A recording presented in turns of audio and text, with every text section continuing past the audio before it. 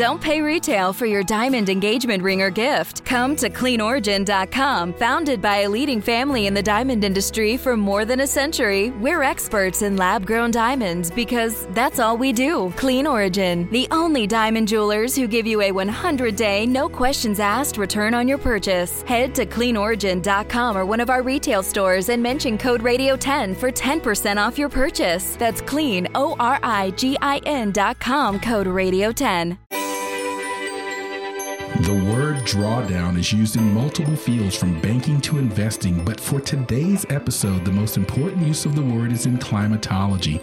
Climate drawdown is the point at which greenhouse gas concentrations begin to decline on a year-to-year basis in order to reach carbon neutrality. The United States still has taken many steps to achieve drawdown, but there are many teams of brilliant scientists across the country that are putting solutions on the table to make that goal attainable. One of those brilliant scientists is my guest today, Dr. Marilyn Brown from the Georgia Institute of Technology, better known as Georgia Tech. Dr. Brown, thank you for joining us on the Weather Geeks podcast. Good morning, Marshall. Now, this is a special guest in that she's clearly one of the top experts in the world on the topics that we're going to be discussing today, and I want to get you to her as soon as possible. But before you hear from Professor Brown, I want to just set the stage with some of her qualifications. She's the Regents and Brooke Byers Professor of Sustainable Systems in the School of Public Policy at Georgia Tech and has been in that role since 2006. In that role, she leads the Climate and Energy Policy Laboratory, which focuses on sustainable energy and environmental management. Prior to Georgia Tech, she also worked at the U.S. Department of Energy's Oak Ridge National Laboratory, and I want to get into some of what she did there in that role. In general, she led some of the national climate change mitigation studies and became a leader in analysis and interpretation of energy futures. Listen to this. In 2010 and 2018, she was appointed by President Barack Obama to the board of directors of the Tennessee Valley Authority. There are many other things that I want to share about Professor Brown, but before we do that, there's a question that we always ask every Weather Geeks guest. How did you get into your field of study? Is it something you always wanted to do, or did you sort of find your way into it?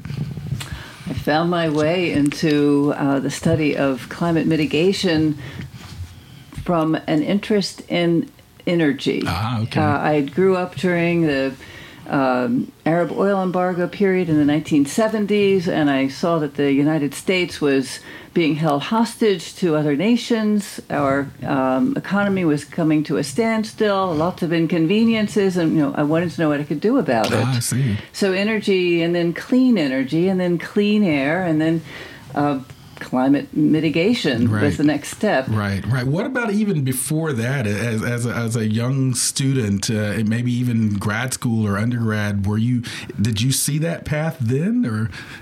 I always knew I was going to be in sciences. Okay. My grandfather was an astronomer, and my father was a chemist, and all the scientists were surrounding me, and there was nothing I could do about it. So it was just a matter of picking a field, right? And so, I to sort of that field, she has a PhD in geography from, I believe, Ohio State University. Yes. Is that right? And then I also know that you have a master's degree in regional planning. So does my wife, by the way, from the University of Massachusetts, and a bachelor's in political science from Rutgers University. So you've been at the forefront of fighting climate change for a long time and also enhancing energy efficiency solutions. Now you're leading an effort here in Georgia called Georgia Drawdown. And I happen to be a colleague of yours and a partner on that project. Before we get into Georgia Drawdown, give the listeners of Weather Geeks an overview of the broader Drawdown project and book that we are sort of working from or inspired by, if you will.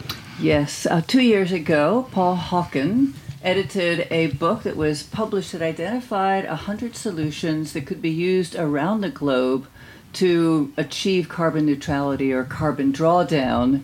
And these were a combination of very traditional kind of engineering approaches, reducing refrigerant leakage and making cars and buildings more efficient, etc. And then some novel and some unconventional approaches, such as educating women and increasing diets, making diets more plant-rich.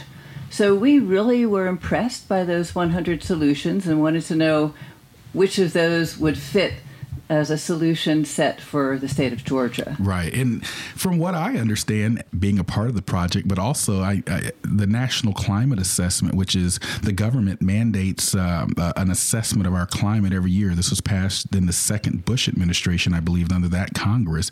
And the National Climate Assessment has sort of mentioned some of these needs for mitigation studies, for adaptation studies. Drawdown that you just described is what I guess we call in our world a mitigation strategy, if you were to box it, as opposed to an adaptation strategy, which is climate change is happening. We need to change the way we do things or adapt to them. From your view, as someone who's worked in government and also in academia, do you feel that mitigation is the only strategy, or does it need to be a basket of both mitigation and adaptation approaches? Yeah, I think it's got to be a basket. It's taken the world a long time to get to that perspective. We had the developed world trying to figure out how to reduce their emissions, and we had the developing world trying to figure out how to handle the extreme climate events and growing heat waves and weather disasters from the increasing concentrations of greenhouse gases. So we had sort of two fields emerging, and now they're trying to figure out how to work together. So you try to reduce as effectively as possible while at the same time converting your current institutional infrastructure and other investments into more resonant and more resilient and stronger infrastructures. And after our first break, I want to get more into Georgia Drawdown, but I want to stay at a high level here before we sort of bore down into Georgia Drawdown, because I know you recently wrote an op-ed or an opinion piece on the Green New Deal. Talk about what you wrote in that and what your main point was from that piece, which I read. It was a very provocative piece. Thank you. Well, there is a myth that we can't tackle the environmental problems of the day without bankrupting the economy. And I wanted to speak to how many mitigation technologies are good investments. They pay back, they create new business opportunities, and they create jobs. So the Green New Deal, I modeled using a sophisticated general equilibrium dynamic. I won't go into those details. Geeks, so we love geeky terms like that. That's why we call it weather geeks. But yeah, very sophisticated numerical and quantitative modeling. I would have based on data, I imagine. It's actually the same model that the Department of Energy uses in its annual forecast of what energy prices and consumption are likely to be in the future. We inserted a carbon tax of $25 per ton carbon emitted. So you're putting a price now on the emissions from your consumption of goods that perhaps involve the combustion of fossil fuels or embody the use of fossil fuels in them. And that does cause a shift to lower fossil fuel generation on the electricity side, less fossil fuel use for cars and industry. And whenever there's less use, GDP often does drop. However, at the same time, there is a need to invest in it. It precipitates new products and a greater focus on reducing energy consumption. The big winner there are jobs from energy efficiency. Okay. You don't really employ many people when you're generating electricity or even in the oil and gas industry. It's not labor intensive, but energy efficiency is. So the moment you change from a production to focus on consumption, you have jobs as a big secondary benefit. So that was the provocative part of my and I my thought paper. so, and I wanted to mention that because we are hearing all types of versions of the Green New Deal, and it's getting sort of a lot of traction for those that are for it and against it, if you will. I know in your work you focused heavily on accelerating the development and deployment of sustainable energy technologies. That's something that you're known for. Are there any particular technologies that you think that would have the most impact impact or the least impact or even easy to implement on broad scales just from your work over the years?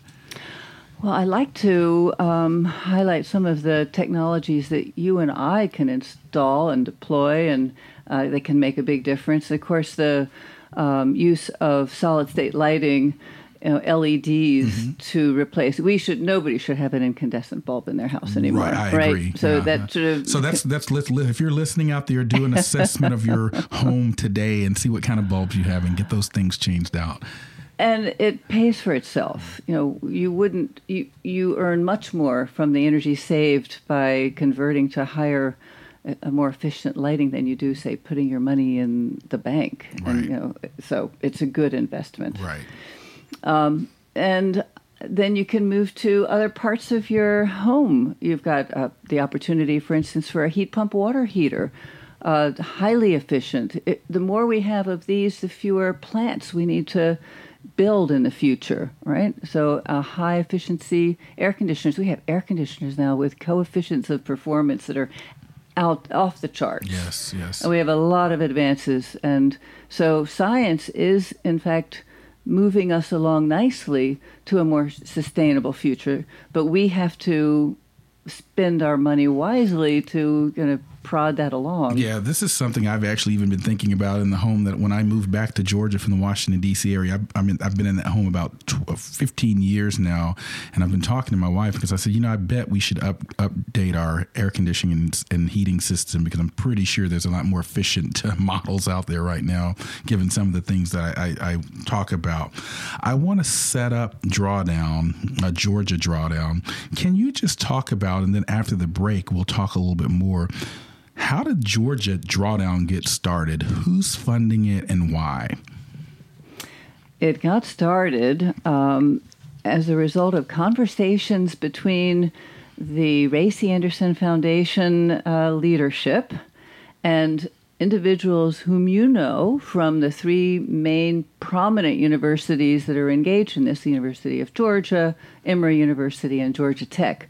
We were all talking about what could be done.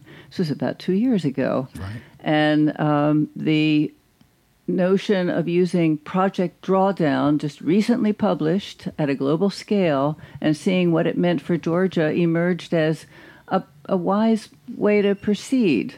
Yeah. Why not leverage that work and go from there? The comfort of your favorite seat is now your comfy car selling command center, thanks to Carvana. It doesn't get any better than this. Your favorite seat's the best spot in the house. Make it even better by entering your license plate or VIN and getting a real offer in minutes. There really is no place like home. And speaking of home, Carvana will pick up your car from yours after you finalize your offer. Visit Carvana.com or download the app and sell your car from your comfy place. And we are back on the Weather Geeks podcast. I'm speaking with Professor Marilyn Brown. Dr. Brown is one of the world's experts in energy and climate policy. I was actually familiar with Marilyn Brown before I ever met her, because I know she's done some great work. I gave you some of her credentials as we led into the podcast, but I want to give you a few more. She co-founded and previously chaired the Southeast Energy Efficiency Alliance, has served on boards of multiple climate mitigation focused committees through her career. She's a co-recipient of the Nobel Peace Prize in 2007 for her work on the Intergovernmental Panel on Climate Change, the IPCC report, and she's authored more than 250, I'm going to say that again, 250 publications. For those of you that are not in the academic world, and many of you aren't, that's an incredible number of publications. So that means she's incredibly productive scholar, one that's sought out. And so we're glad to have her on Weather Geeks. Now, we were talking about Georgia Drawdown, and you were talking about how the Ray C. Anderson Foundation, shout out to the Ray C. Anderson Foundation, that really is putting their money where their mouth is in terms of moving the needle forward in the state of Georgia. Is Georgia Drawdown unique are other states doing things like this, or is this an area where Georgia's leading?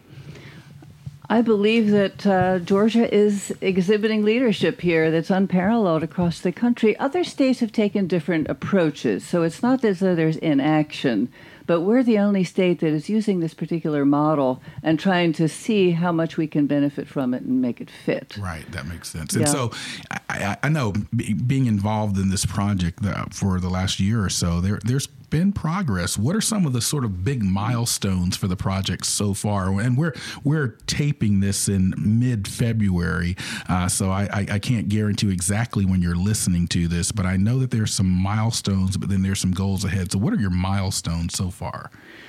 One of my favorite milestones is that we updated the carbon footprint of the state of Georgia. That was the first thing we did.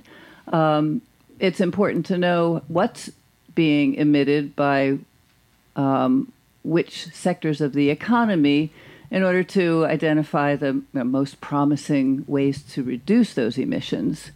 So we were able to document that the state of Georgia emits about 130 million tons of CO2 a year. Wow. And its forests and agricultural soils absorb about 30. Now, these are numbers that could change a little bit, but what I love about those two numbers is that you take 130 and you subtract 30 and you get a carbon footprint of 100 million tons of CO2. It's easy to remember, and you can begin to think about chunks then. What can get you a million ton reduction or 1 more million absorbed in our forests or soils? And then you're at a 1% benefit. And we are using that as a sort of a threshold. We can't do everything, so we're not going to talk about the little small things that don't amount to that. But instead, we're looking at these $1 million 1 million ton a unit. Sure. Yep. And so you heard Dr. Brown talk about sort of forests and soils.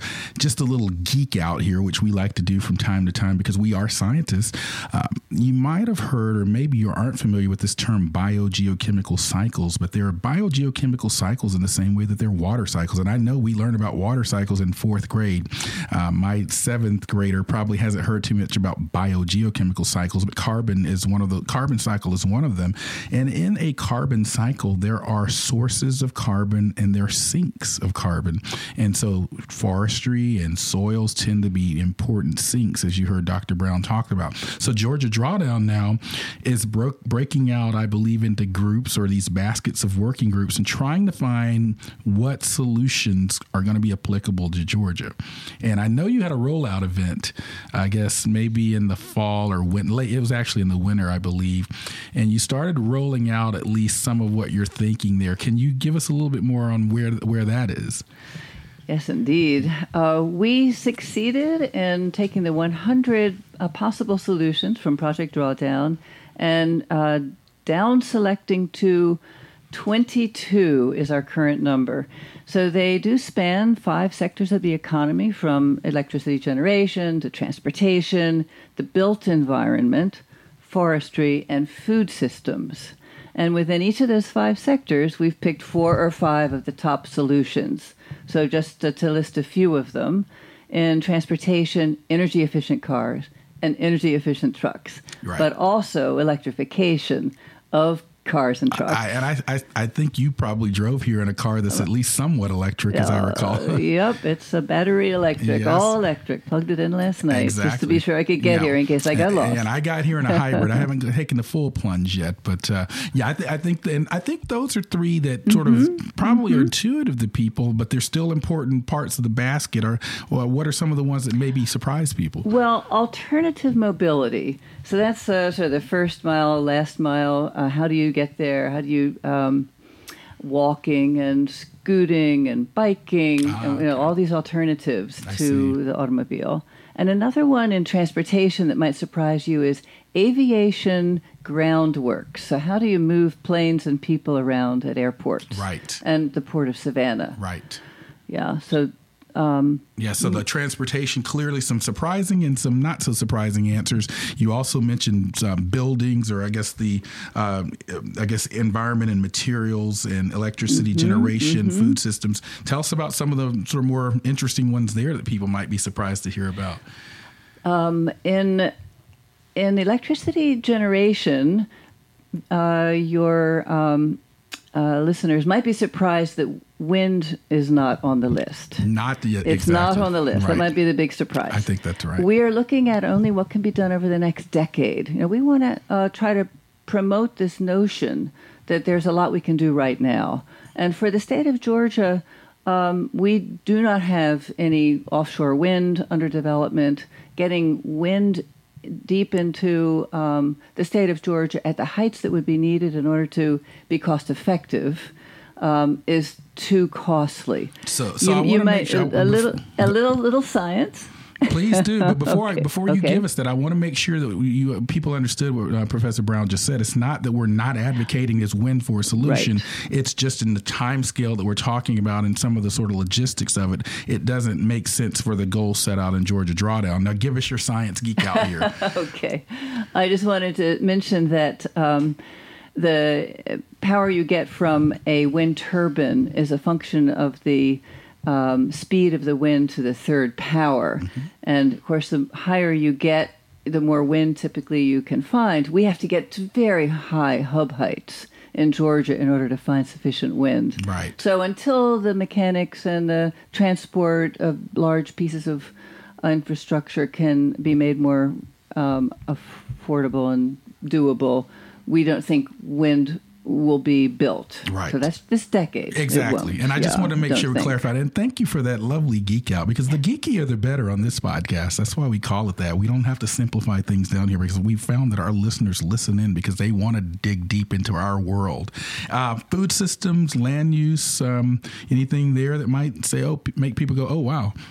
Plant-rich diet, of course. Yes. And waste, reducing food waste. Those are two really big options that we all can have an impact on. Yeah. Yeah. What about this group, this working group that I'm familiar with called Beyond Carbon?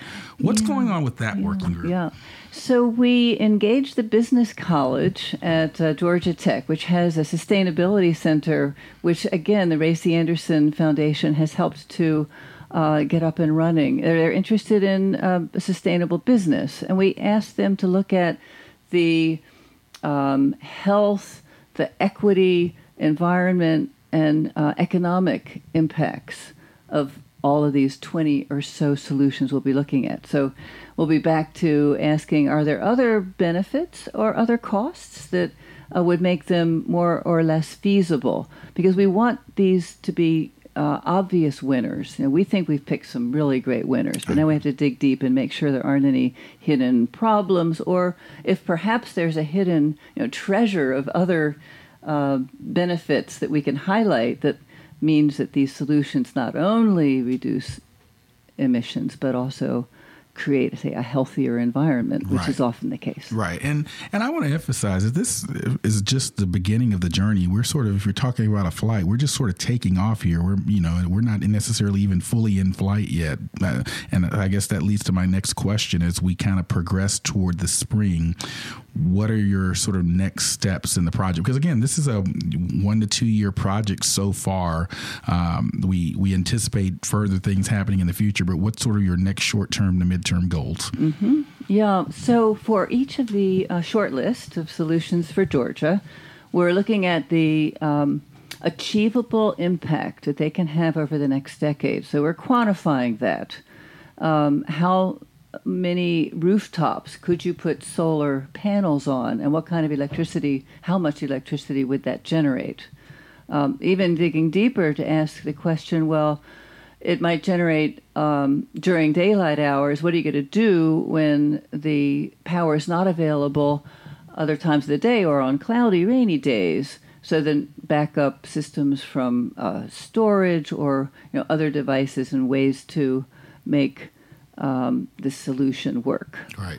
So we're looking a little bit at the market barriers and what could propel these forward, and the policies that might need to be looked at. But that's actually more of a focus for next year. Right now we're trying to get more of a handle on how much of a benefit can each of these solutions provide to reduce the carbon footprint footprint of the state of Georgia. Now, how are you going to roll out this information? You got anything planned? We do. We have some interim, lots of workshops and such and with experts and people around the state.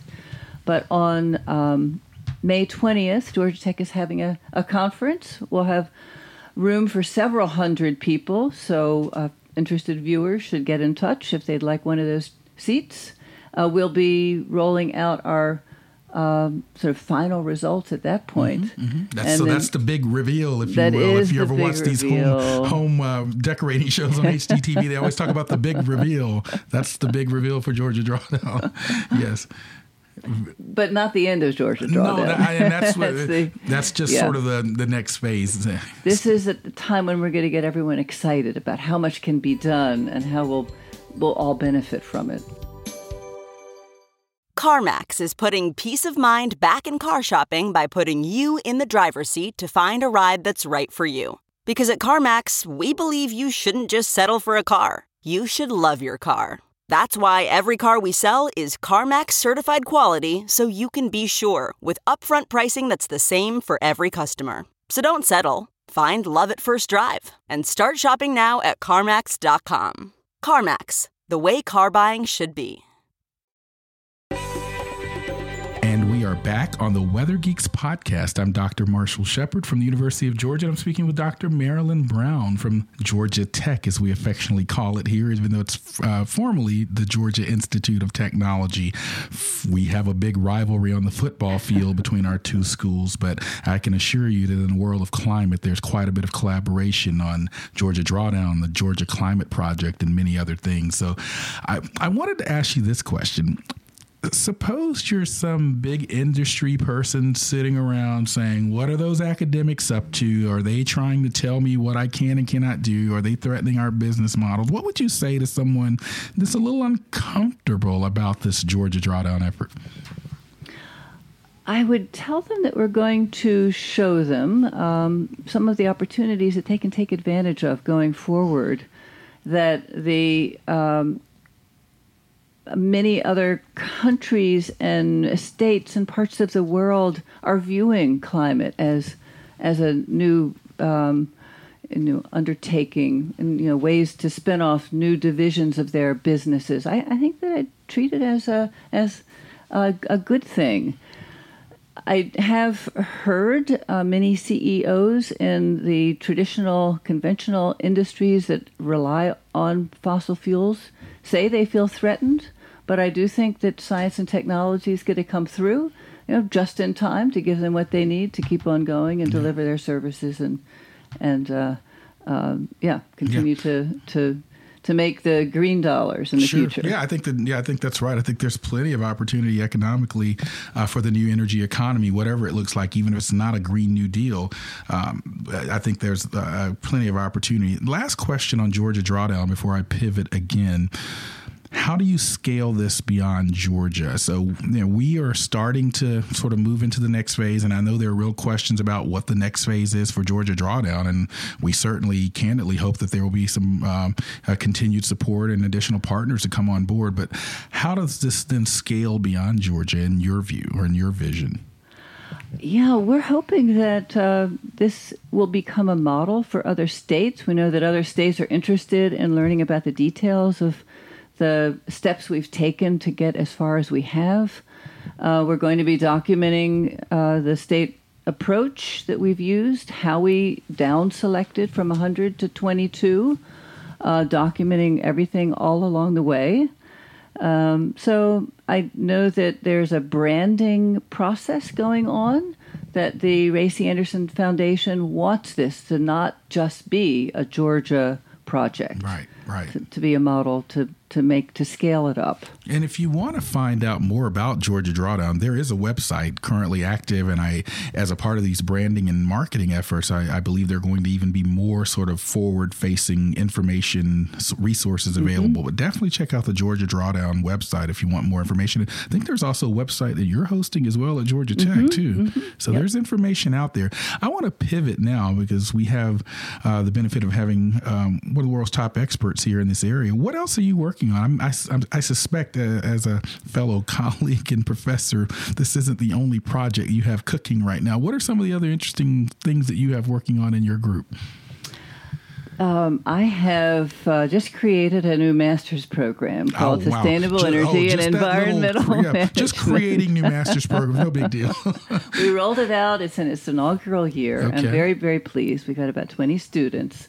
And I've actually attempted to make the Georgia Drawdown Project sort of their focus for the year. So in many of the classes that they'll be taking, they're doing exercises and calculations and examining Georgia Drawdown solutions. Right. Now, I'm not alone. We have 6 or 7 courses across UGA, Emory, Georgia Tech, and Georgia State. Right. They're using Georgia Drawdown. Absolutely. So I know you wanted to hear about something different, but to be honest, this is rather absorbing me. No, it's an all-encompassing project. And so, but I guess one of the things that I would say about that, and I think it's something that universities across the nation, and specifically those here in the state of Georgia, we are literally moving beyond this model of just sort of academic knowledge generation and keeping it in the ivory tower. These are activities that are ongoing, that matter, that affect local, state, national, international policy, stakeholder interactions. And as you just heard from Professor Brown, with this new master's program, you're training the next generation. What types of jobs would people that come out of that program, where would they work? NGOs, government, private sector, all of the above? And universities. Yep. And universities. Yep. No, I do. I think there's a very large and growing NGO suite of jobs non-governmental organizations, for those of you that are not familiar with that acronym. That's right. And we have a lot of them in Georgia, but we have in the past spun off lots of grad students that have important positions now all over the world in the clean tech industry and also in government. And I could name them. They're places, U.S. Department of Energy, Federal Energy Regulatory Commission, and on, EPA, and et cetera. So our students go, as yours do, into positions of leadership. Our benefits are multiplied. Yeah, I want to kind of pick your brain on the fact that you have worked in the federal government and you now work in academia. Just sort of over the span of your career, what are the differences? Did you find any particular challenges transitioning from the government to the academic sector, or just what is your experience? I have a similar experience, by the way, spending 12 years of my career at NASA before coming to the University of Georgia. So interested in your thoughts. One of my comparisons will probably will resonate with you.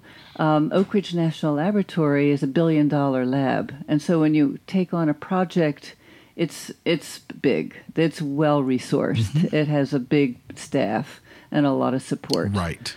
In a university, the budgets are much smaller, yes, but you have the excitement and the ambition and the energy of these young students.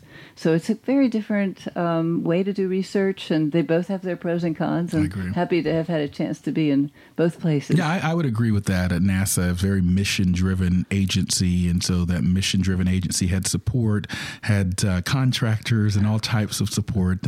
You're basically doing the same types of things in the academic and federal lab environments, but with a different approach and resource base. I would agree with that as well. Drawing to the close here with this podcast, but Marilyn, what are your thoughts as we go forward? This is a big picture pie in the sky type question at this point. You know what's going on with climate change, with extreme weather, with efforts, with all the politics and innuendo and trolling and various things. What is your view of the landscape going forward on climate change and what we need to do going forward?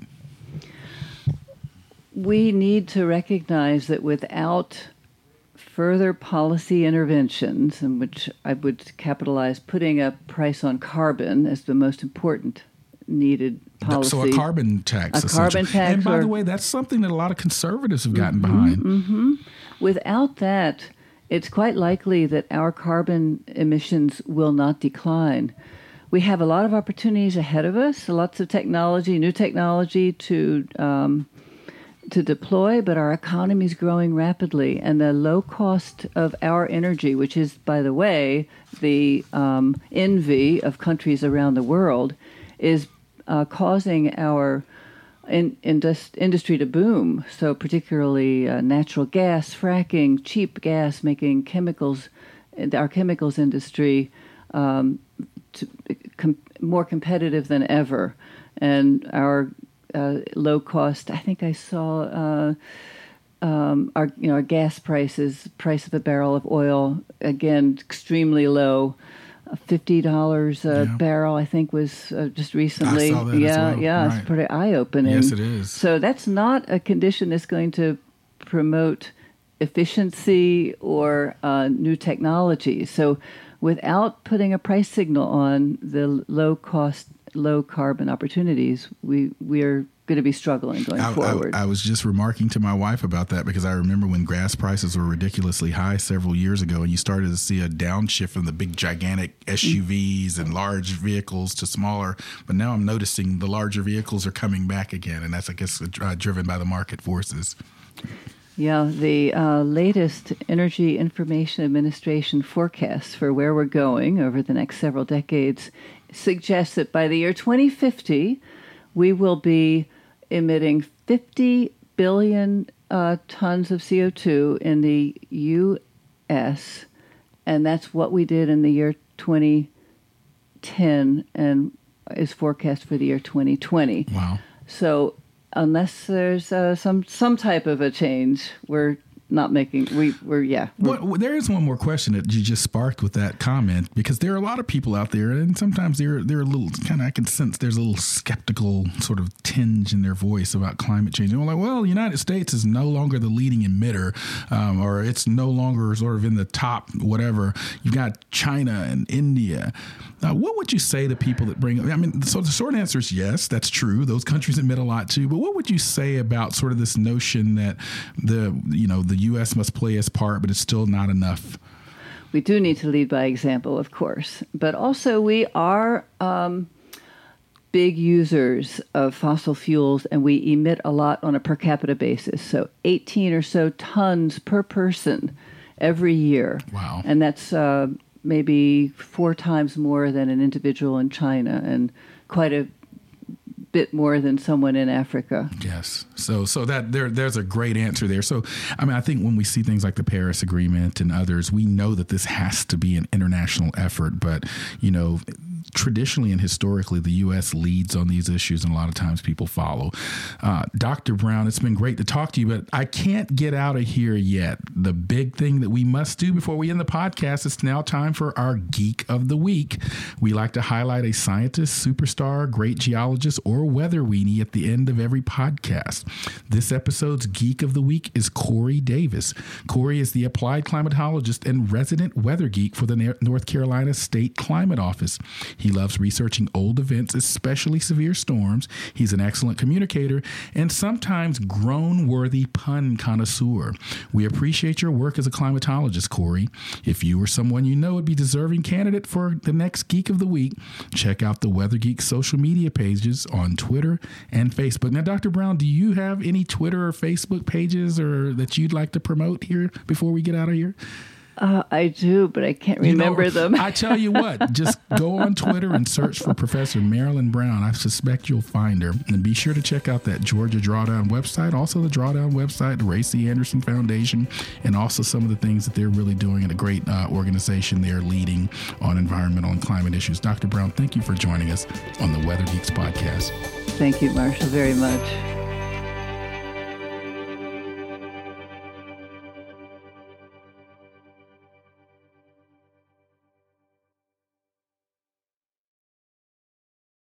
You know how to book flights and hotels. All you're missing is a tool to plan the travel experiences you'll have once you arrive. That's why you need Viator. Book guided tours, excursions, and more in one place. There are over 300,000 travel experiences to choose from, so you can find something for everyone. And Viator offers free cancellation and 24/7 customer support for worry-free travel. Download the Viator app now and use code Viator10 for 10% off your first booking in the app. Find travel experiences for you. Do more with Viator.